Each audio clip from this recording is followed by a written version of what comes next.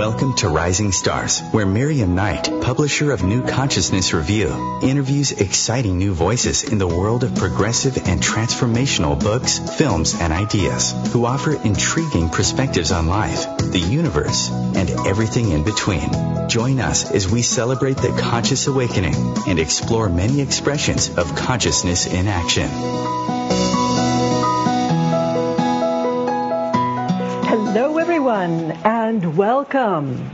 I'm Miriam Knight, and my guest today is Carl-Greer. Carl is a PhD and a Psych D, a doctor of psychology.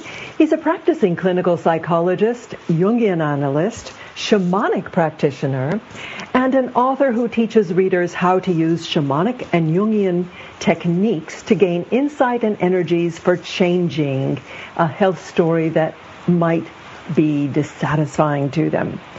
He teaches at the C.G. Jung Institute of Chicago, and he's on the staff at the Replogle Center for Counseling and Well-Being, and he's involved in various charities.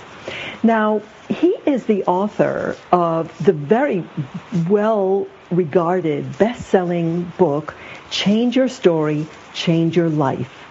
Now, today we're going to discuss his new book that comes out in a few weeks, called Change the Story of Your Health, using shamanic and Jungian techniques for healing. I'm delighted to welcome him to the show. Hello, Carl. Afternoon, Miriam. Now, tell me how you made the personal journey from classically trained psychotherapist to shaman, or should I say shamanic shrink? Well, as a kid, I would read the stories about the mountain men and medicine men and women, and I was fascinated by those stories. And as I got older, I read stories by Castaneda and Lynn Andrews and Hear Most Storm, and fantasized about, boy, that's an interesting journey in life to study shamanism, but I never felt that with my responsibilities that I'd ever be able to pull up for a period of time and study. But then I had an opportunity when I was about 60 years old to do so, and I did. And I studied with a fellow named Alberto Villado, was on his staff teaching, and then spent a lot of time with other shamans in various parts of the world doing work and studying, and it's become a very important spiritual discipline for me. Well, I would imagine that this was a bit of a shock to your colleagues, and very adventurous of you to make that shift at the age of 60. How was it viewed by your colleagues?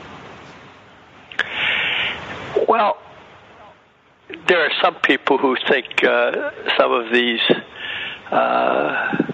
alternative spiritual practices are kind of woo-woo if you're kind of in the mainline Western medicine tradition. But some are also, I think, searching for their own spiritual home.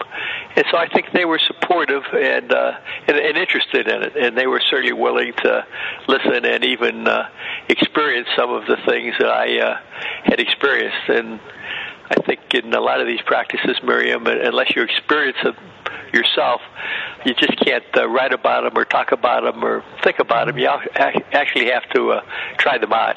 And those who did, I think, in many cases, were surprised at what resulted. How has this changed your practice? You have moved really into the realm of the healer. I know certainly psychologists are considered healers, but do you feel that you are more effective now using these shamanic techniques? I don't know. It's different. I think it's just something else that I can bring into the room, and I don't do it with all people that I work with all the time, but it's another worldview that is very compatible with the shamanic, the Jungian worldview. The shamanic worldview and the Jungian worldview have some similarities that they reinforce each other. Mm-hmm, mm-hmm. Now, your first book, Change Your Story, Change Your Life, was a great success. Why did you feel the need to follow it up with Change the Story of Your Health?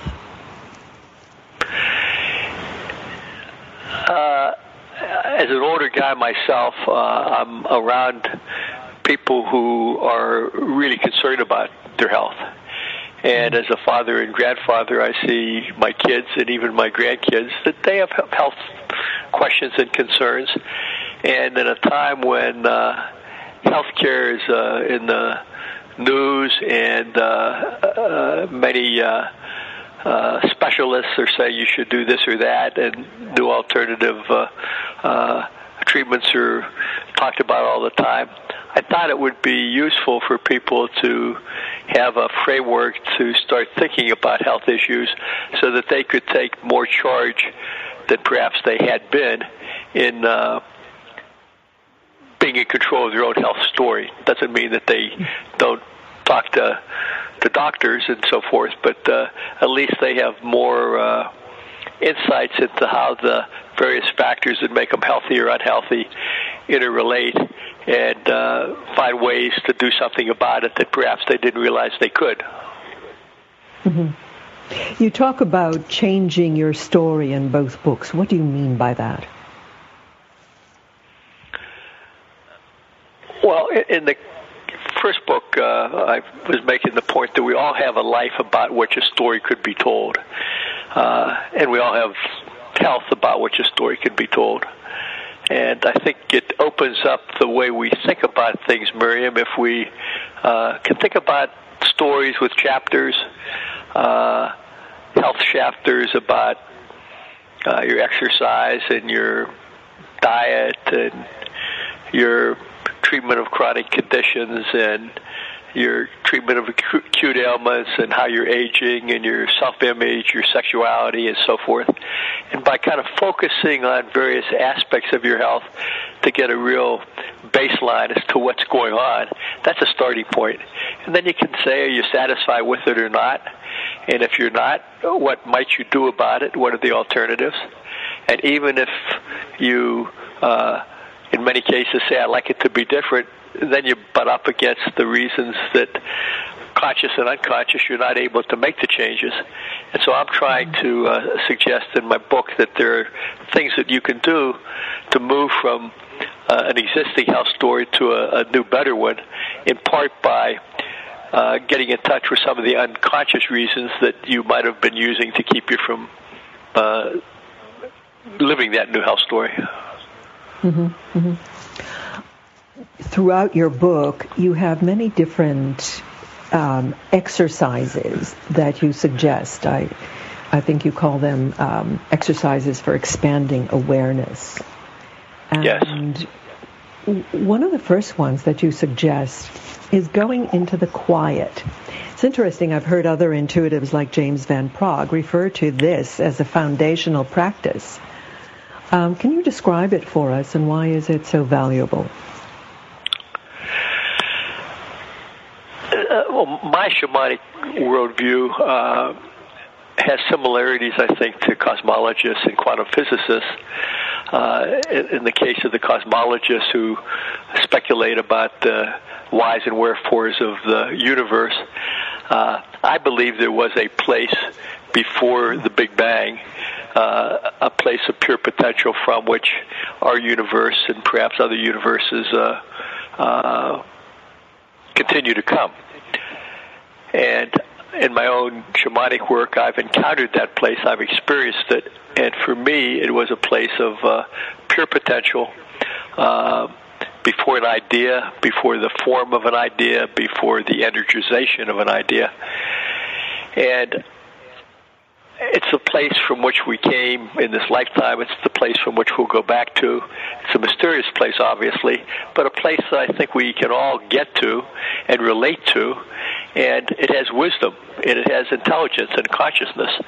And so I'm suggesting that if we can get to that place, and I suggest a journey for people to take to get there, you can ask it questions about, what's going on in my health right now? What do I need to know? What do I need to perhaps give up? What do I need to gain? And so on and so forth. So it's it's a realm that I call a transpersonal realm, and I describe others that we can engage with to get energy and insights into our health story, energies to change if we choose to do so. Mm-hmm. I remarked on some similarities among the journeys in that you have, a journey to a place or a situation, and then there are things that you want to release, and then there are things that negative things that you want to release, and then positive things you want to bring back in. So there's this motion, this journey, the getting rid of, the filling up. Is that something that's common to many different traditions? I believe so. I mean, if you look at acupuncture, for example, and Ayurvedic, I mean, part of it is what you need to have less of, what do you need to have more of. And I think shamans who work with energy would say that part of the work is to get rid of certain energies that don't serve you and replace them with energies that better serve you. And so part of the practices that I describe, working with elements and times in nature and the quiet and other transpersonal realms, are to ask and work with those places to help you get rid of that which you need to, and to gain that which you need to gain, and have balance restored in your system, so that if there was a homeostasis that wasn't working so well before you did this work, you have a better equilibrium that's now working better than it was before you emptied and filled. Mm-hmm. It's kind of ironic that most psychologists think that if you hear messages from someplace outside you, you're crazy. But here you're inviting people to do just that. It's wonderful. So, Carl, why do you suggest in your book looking at the bigger story of our health rather than just focusing on what we want to change?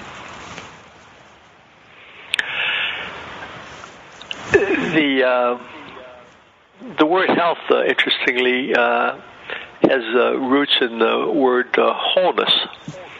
And I believe that our health story is part of the larger story of our emotions, our thoughts, our spirituality, our relationship to energy.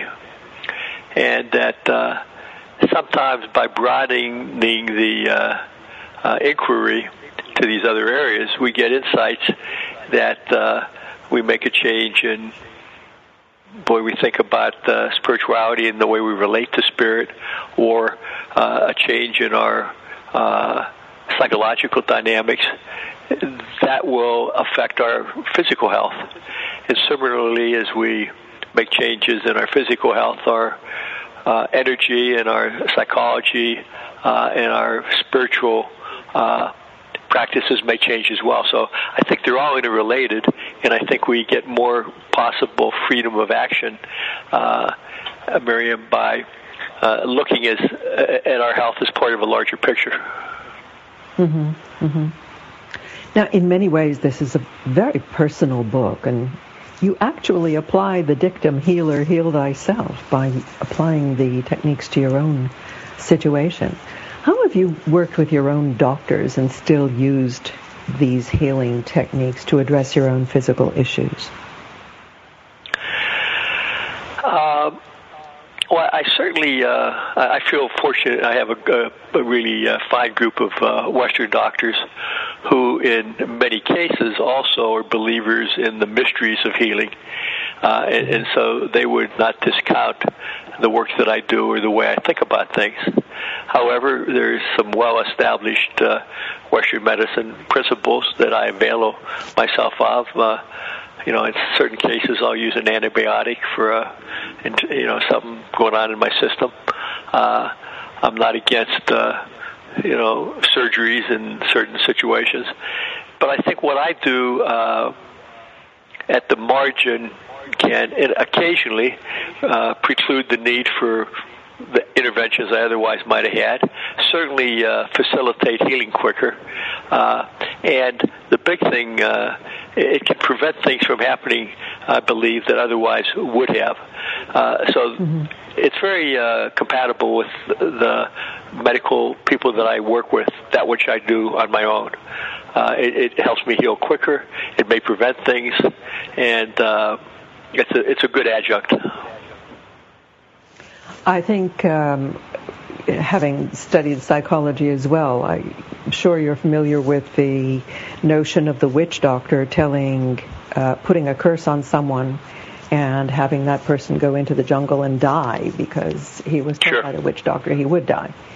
So the power of our thoughts cannot be disputed. And I was particularly fascinated with one of the stories you relate about working with a woman with breast cancer, how you used imagery and crystals. Can you share that with us? Yeah, this was really kind of early on in my work. This was probably back in the 80s, and I had was having some spontaneous journeys and some dreams, shamanic dreams. I'm not sure where they all came from, but they came from someplace. And then I read Michael Harner's book about shamanism, and I was taking some journeys on my own. And this woman had a partial mastectomy. It was having radiation and chemotherapy. And wound on her breast was became very raw and infected and oozing pus. And so we did some shamanic work. And as I was doing it, I had these images, Miriam, of a woman in a lagoon with a crystal, and a me under a tree with a crystal, and her crystal and mine were kind of feeding each other, and then I, in kind of real time with the woman I was working with, I had a crystal as well, and somehow my crystal seemed to be energized, and then I was just guided in working with her to do other things. I mean, among other things, she was mobilizing her and her healers, and I was putting energy into clearing that which needed to be cleared about the infection. And so we were really in sync in doing the work. And amazing to me, having not ever done this before, in a relatively short period of time, less than an hour, the infection cleared and the thing closed up. Now, I can't say, if it was what we did, or it would have done it anyway, or, as you suggested before, the power of suggestion, the placebo effect, whatever it was, it worked in that moment for that woman. Well, I do not downgrade or dismiss the power of the placebo effect. In fact, that's the gold standard for pharmaceuticals, trying to beat it. Sure. Anyway, you have this kind of constant theme through the book of taking responsibility for one's own health. So healing really is a partnership between the healer and the healee, as opposed to a lot of Western medicine where, you just kind of put yourself in the hands of a doctor and say, heal me, give me a drug, give me something. Which goes back to the placebo effect, which is marshaling one's own healing force. So, in taking responsibility for your health, one of the things you call for in the book is for people to do their own research. What did you mean by that? Well, in an age of so many experts, you go to a general practitioner who then refers you to this person, this person. You really can become very dependent on the system, and you don't really do your own research in the sense of checking out what are good diets, what are good exercise regimens, what are good treatments for that which I'm suffering. So I think there's a benefit for people to make themselves aware at kind of the intellectual level as to what is out there for them given their particular condition. But I'm also saying, as you mentioned earlier, we all have these inner capacities to heal that I think we can mobilize, and we can deal with them as if they're inner parts of ourselves. For example, I talk about an inner healer. I talk about the wisdom of a symptom that has awareness and consciousness with which we can communicate. And so that would be another source of doing research, of asking these transpersonal realms, or these parts of ourselves that are involved in our sickness and in our healing. Ask them, hey, what's up? What can we do differently? What are you trying to show me? And I have found that when people do that, in many cases, it's very useful for them. Mm-hmm. You frequently recommend journaling. Why is that so helpful? I think it's helpful to start off, well, first of all, keeping track of the work that you do so you can refer back to it. I think that's useful. But also to be scrupulously honest with yourself as to what is. In my first book, I was struck in working with a number of people over the years that when you ask somebody, well, what's your story? Oftentimes they want to tell you the story that they want others to believe about them, but not necessarily their true story. Mm-hmm. And similarly with your health. If somebody says, well, how are you doing, Miriam? Well, I'm okay, I'm fine. Well, that may be a socially conventional, you don't want to get into it kind of an answer. But it also could be, hey, I'm not doing so well, but I don't really want to think about it. It's just nothing I can do about it anyway, et cetera, et cetera. So the journaling allows you to start to be scrupulous with yourself as to what is, as it relates to the story of your health. And I talk about, so these would be left brain practices to engage your health story, but I also say, to kind of mix it up a little bit. What are the themes that then you're uncovering about your health? What are the stories you tell yourself? For example, everybody in our family has died by age 55 with a heart attack, and I probably will too. I mean, that would be a story that people say. Or, I'm healthy as a horse. I can do basically whatever I want, and I'm not going to get sick. And there's variations on all these stories. That if a person can become aware of those stories and the themes that are embodied in them, it gives them a chance to reflect on them and say, hey, am I getting trapped by these themes? Are there things I could do differently? And then I suggest practices using more of the right brain. What's the song that captures your health, or what's a poem that does, or what's a color, or what's an image, and so on and so forth. So you're kind of loosening up the way in which you're engaging it, and these are all preparatory or stand alone before you get into some of the expanded awareness practices to get into these transpersonal realms and unconscious influences on your health. That reminds me of the rather fine line between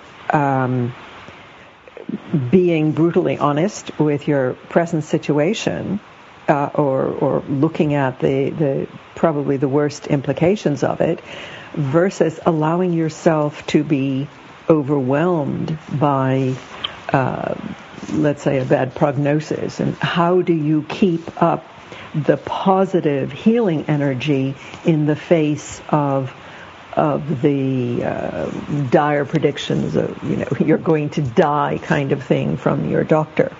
In the shamanic worldview, and I'm sure other traditions have a similar feeling, at one level, things just are. Your doctor says you've got metastatic cancer with so many times to live, time in the sense of months maybe.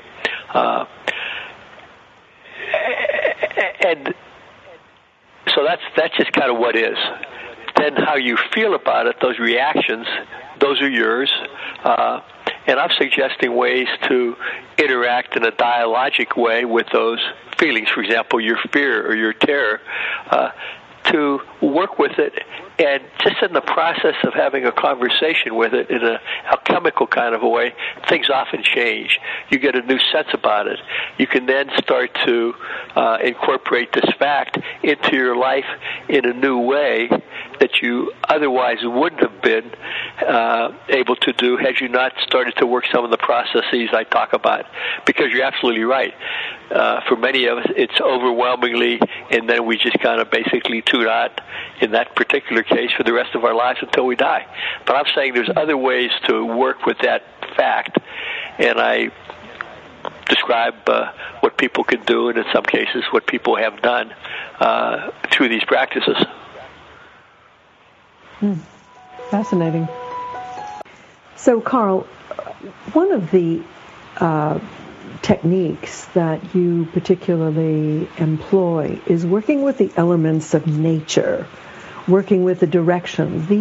These are drawn from various indigenous shamanic traditions.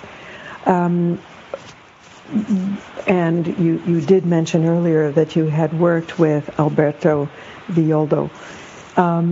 What drew you to these techniques, and how do you feel that they actually interact with our energies? Again, my worldview has been shaped by my experiences, and since I've experienced this place that I call the quiet, the place from which all things come, then I have to speculate, well, what does that mean?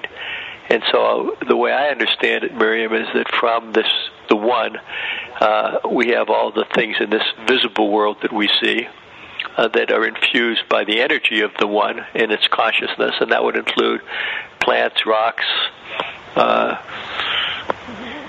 animals, humans, and then it would also include all the invisible things that we don't see, and I talk about archetypal energies that influence how people think, act, and feel.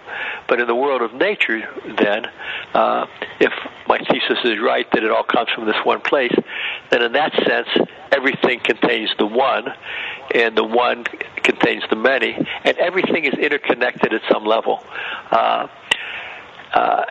And those interconnections can be strengthened by our intent or lessened by our neglect, but they're always present. And since we are all part of the natural world, and we're made up of water and earth and air and fire, we can relate to those elements individually and collectively, and through ceremony and ritual and intent, gain from them through a relationship. And I believe that, and I've seen how that's worked, as I believe that just being in nature can be very healing, and for particular people, particular places at times in nature can be even more particularly healing. Mm-hmm. So that's based on my own experience and the worldview that I just gave you, the fact that everything's connected in a living, aware universe. Do you find that it is a requirement or particularly helpful for the patient to share this worldview or to believe a priori that they can be healed in order for it to be effective? I think it certainly helps. And it certainly, if they don't really believe in it, they're probably not going to do it. And my work is not so much as a healer to do for them, it's to really create a space for them to do for themselves. And so my hope would be to get them to actually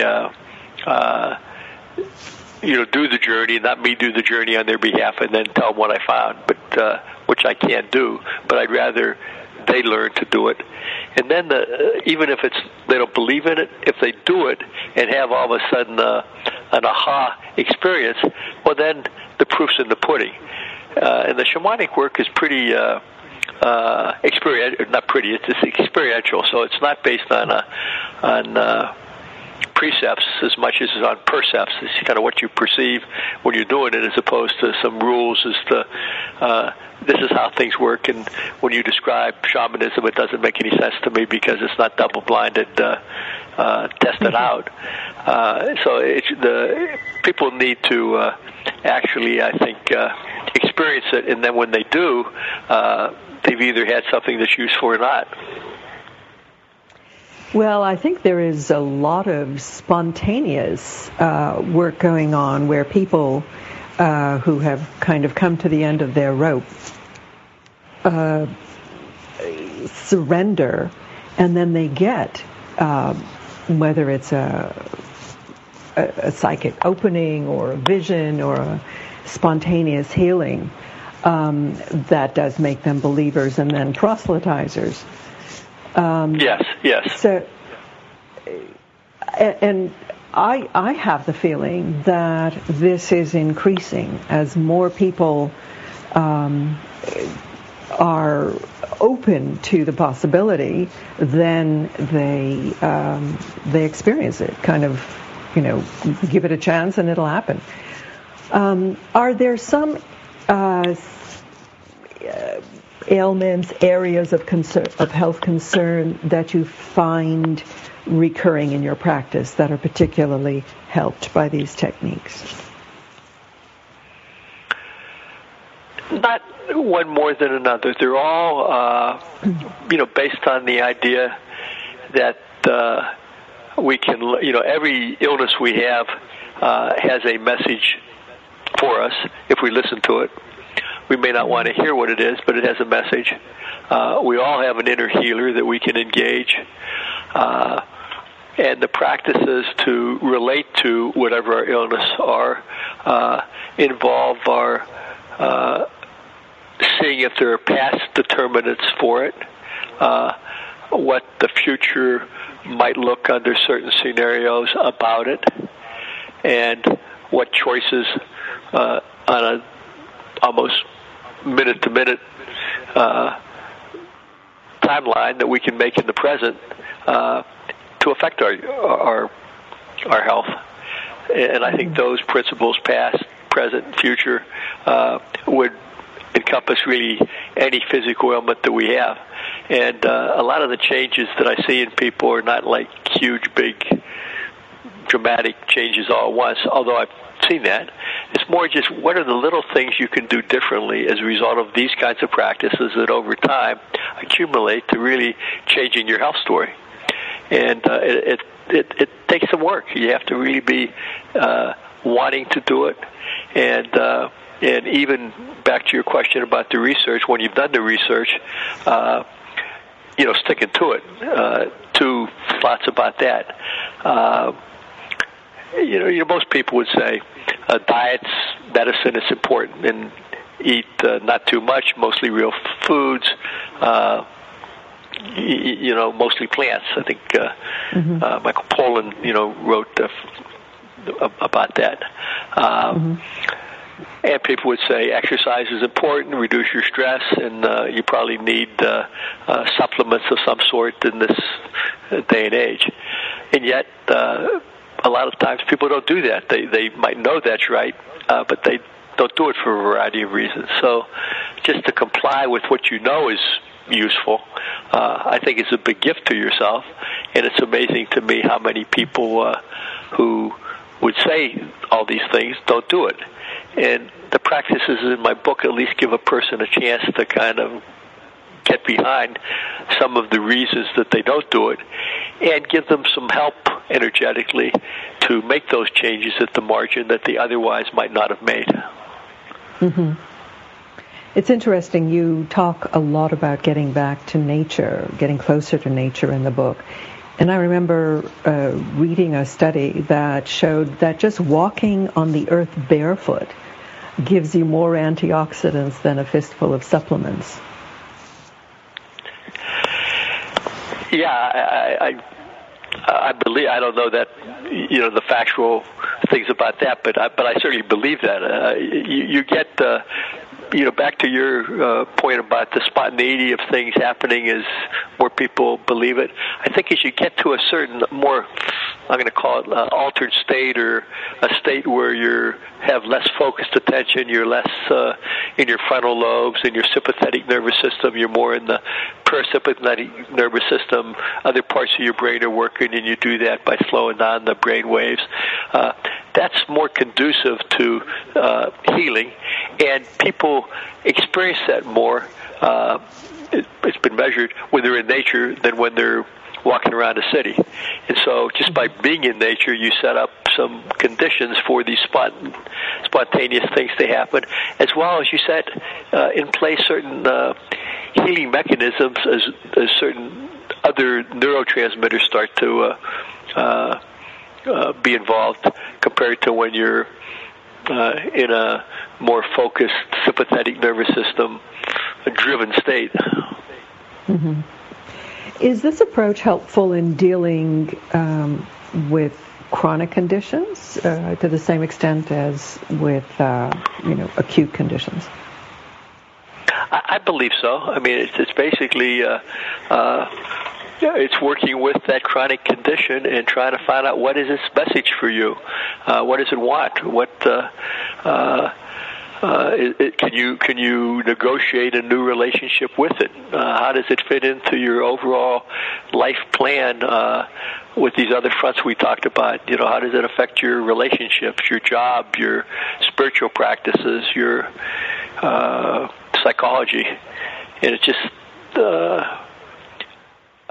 it can loosen things up. I mean, people talk sometimes, Miriam, about I feel healed, even though I'm still going to die from this dire prognosis.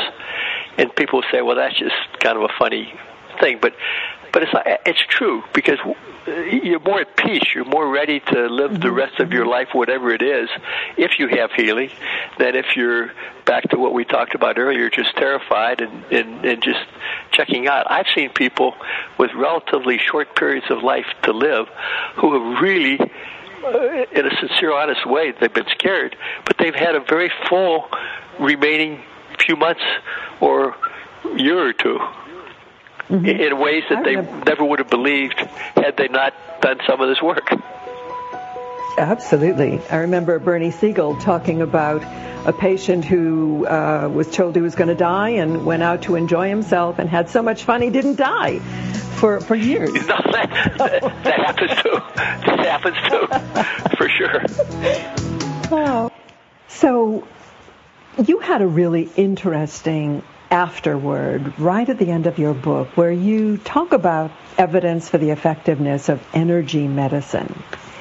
And you talk about a cardiologist that you heard speak who said that less than half of what he does is based on evidence-based medicines.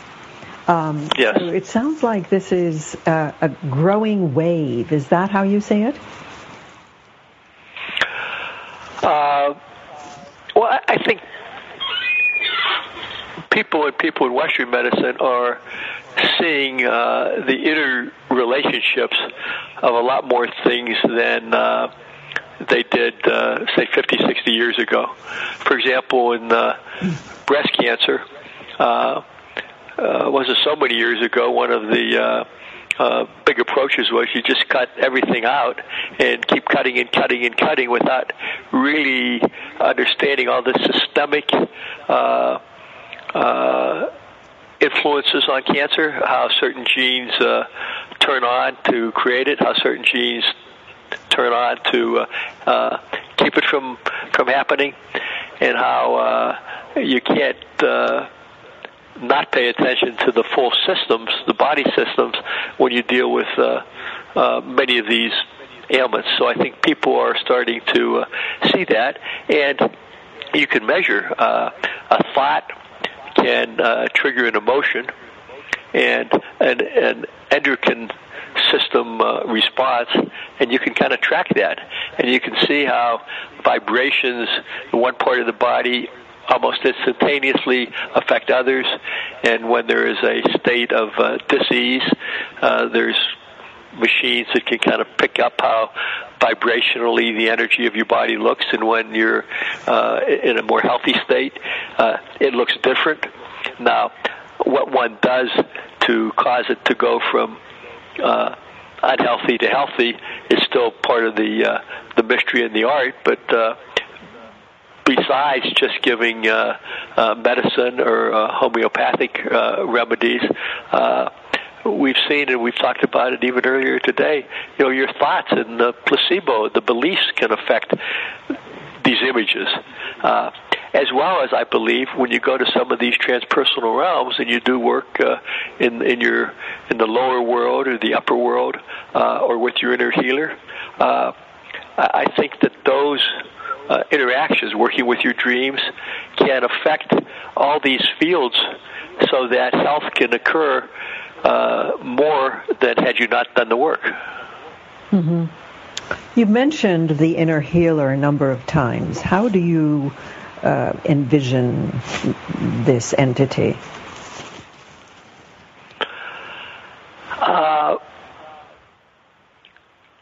For me, it's akin to like the wise inner person, the wise old man or the wise old woman, but it's also kind of unique in that it has a healing aspect to it. I mean,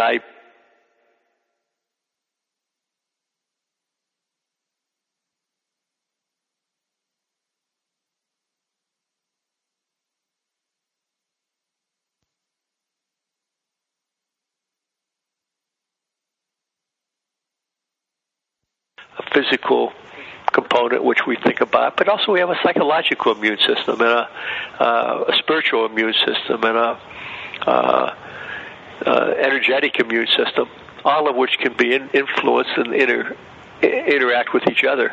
So one personification of some of these things I'm talking about would be what I would call an inner healer, which has appeared to different people in different forms, but it just seems to be an intelligent part of ourselves that we're usually not aware with, that we can relate to more than we think, to cooperatively engage in our own healing. And I really believe that we have more self-healing capabilities than we think, but part of it is trying to engage those in cooperation with our ego consciousness. And you do that through, among other things, a conversation with it. And I talk about how that conversation might look. My husband is a hypnotherapist, and he routinely uses a technique of going inside, what he calls healing hands, of visualizing hands going inside and fixing areas that might be inflamed or broken or blocked or whatever. And there are amazing results from this type. It just seems like this is just another way of addressing the same mechanism that you're talking about with shamanic journeying, that even though it seems magic, the effects are real and physical. And so it goes back to the power of our thoughts and our imagination. Yes. And the healing hands could be like an aspect of the inner healer or an inner healer. Mm-hmm. An inner healer, absolutely. Yeah. So do you think that this is going to be a greater, more popular use of visualization in other areas of medicine? Do you think this is a technique whose time has come?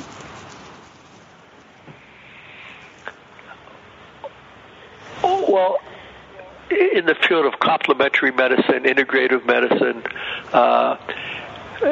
people certainly believe in visualizations, and they believe in the power of the mind, and they believe in meditation.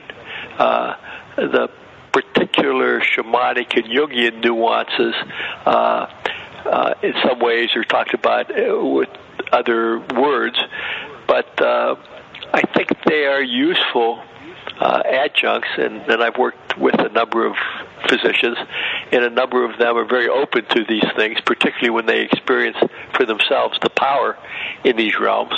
So yes, I think that increasingly more people will be drawn to holistic medicine, and this is certainly complementary and a part of what I would call holistic medicine.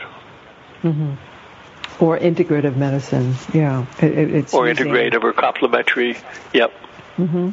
Using all of the techniques available to us. I mean, why ignore a useful technique that has been shown to be useful just because it is not supported by double-blind control studies?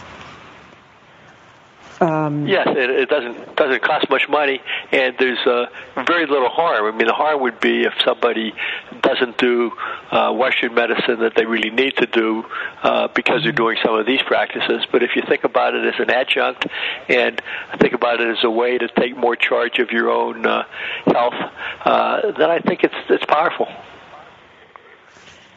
And there's always the hope for a miracle, and this has been shown to be miraculous in many cases. I mean, the power that is true. of the mind is the miracle. Yep. The mind. Yep, that is true. Yeah. So, and we don't know whether or not beyond the power of the mind, whether or not there are really these forces out there, and I believe there are, that we can engage with, and it's just separate from us, can do something. And that's kind of where you get into the mystical and the woo-woo that some people say, well, you're nuts. But I believe that it's not nuts. Well, listeners to this program will have had quite a fair share of the mystical and woo-woo here, including that kind of healing technique coming from a higher source. So it's an interesting time, Carl, and it's exciting to see this growing openness. It really was fascinating to think of you changing course at the age of 60. We talk a lot about the aging and the burdens of aging, but not of the freedoms of aging, where you have the liberty to go and enter an area that just fascinates you. Kudos for that. And how difficult did you find it? Well, I started off, I was a university professor for a while, then I became a businessman, and then in my 40s I switched into, I started studying to be a clinical psychologist, then a Jungian analyst. So I was kind of in transition, doing different things. I'd always been interested in the martial arts and certain energetic practices like Qigong, but it all kind of came together, as I said earlier, when I was 60 and I started to do some of the shamanic work. So I did it. I titrated it, Miriam, so I did a little bit here. This changed, and it made me more open to do the next thing. So for me, it was kind of a meandering, just looking back, I was probably guided. At the time, I didn't realize it. Mm-hmm. So do you feel you've come home now, or are there still new areas to explore for you? I feel I'm for a 76-year-old guy, not pretty soon to be 77, I feel very happy and so blessed, and I hope that I'm open to that which comes in ways that I can serve however I'm called to do so, and I feel pretty freed up to do so. So, in our last minute, do you have a parting message for our listeners?